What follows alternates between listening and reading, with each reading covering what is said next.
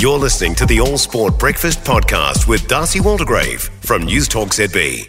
As we look back at the fun and games yesterday at Hagley Oval, Bryan, welcome to the show. Always great to have you on. What a strange game that was. First up, how are you and what did you make of it in general?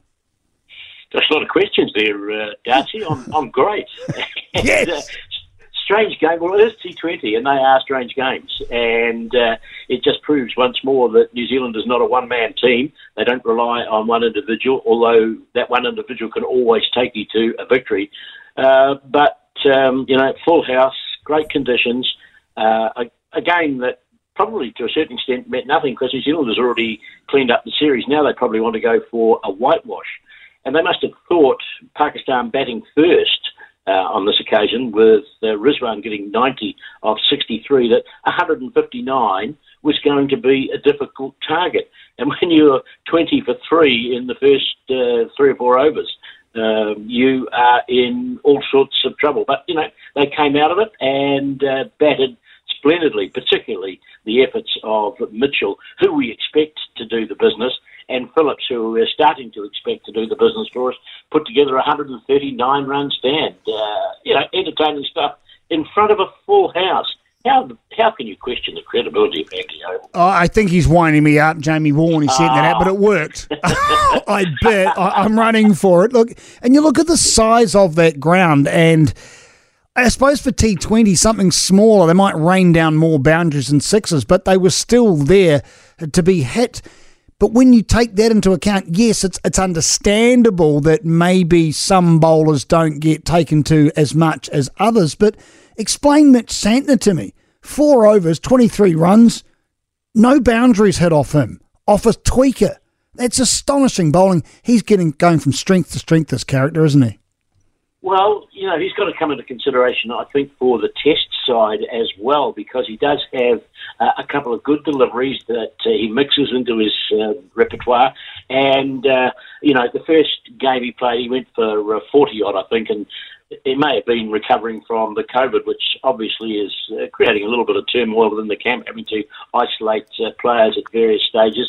But he continues to bowl in the white ball game at the same standard that he's managed to hold over a period of time. And you look back to a recent World Cup and other events, he's a remarkable left-arm spinner, and he's got, 2 particularly controlling deliveries that and the changes of pace that batsmen seem difficult to go after.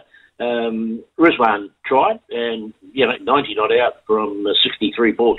He showed once again that he could be a match winner, but they don't have others in their rank. They seem to be short at the top of the order, and if you get Bubba and Fakar early, then they're not going to put the big totals together. So, Santner again doing a great job, as did the other bowlers. Milne went for a few, but Henry, 4 overs, 232, even better than Santner in terms of figures.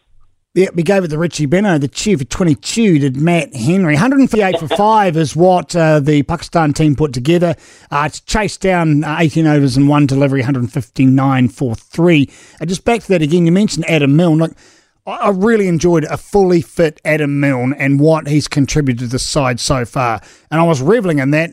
And Tally gave it to Daryl Tuffy in his last over, 3 consecutive sixes and a handful of wides. It's kind of a result like that you'd rather not think about, but that could have been key. It turned out it wasn't in the final upshot. How do you walk from something like that? I suppose you just package it, deliver it somewhere else and forget it ever happened, right?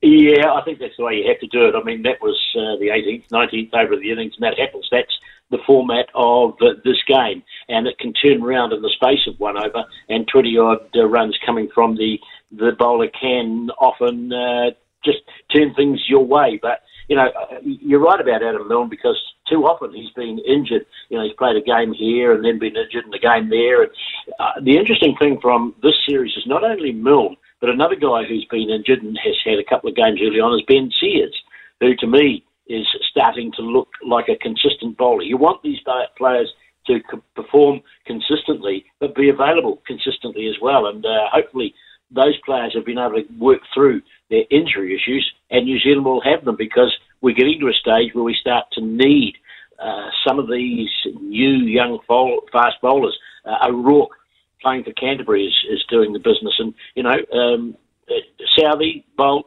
Henry, Wagner, not going to be around forever. Bolt we can't rely on. Wagner's getting a little bit older. Southey's still doing the job. But, we need these bowlers. And Adam Milne, whether or not he's test match material at the moment, it's hard to know, but he's certainly doing well in the white ball game. And to look towards Finn Allen, and I hasten to add, there's actually two words in that, Finn Allen.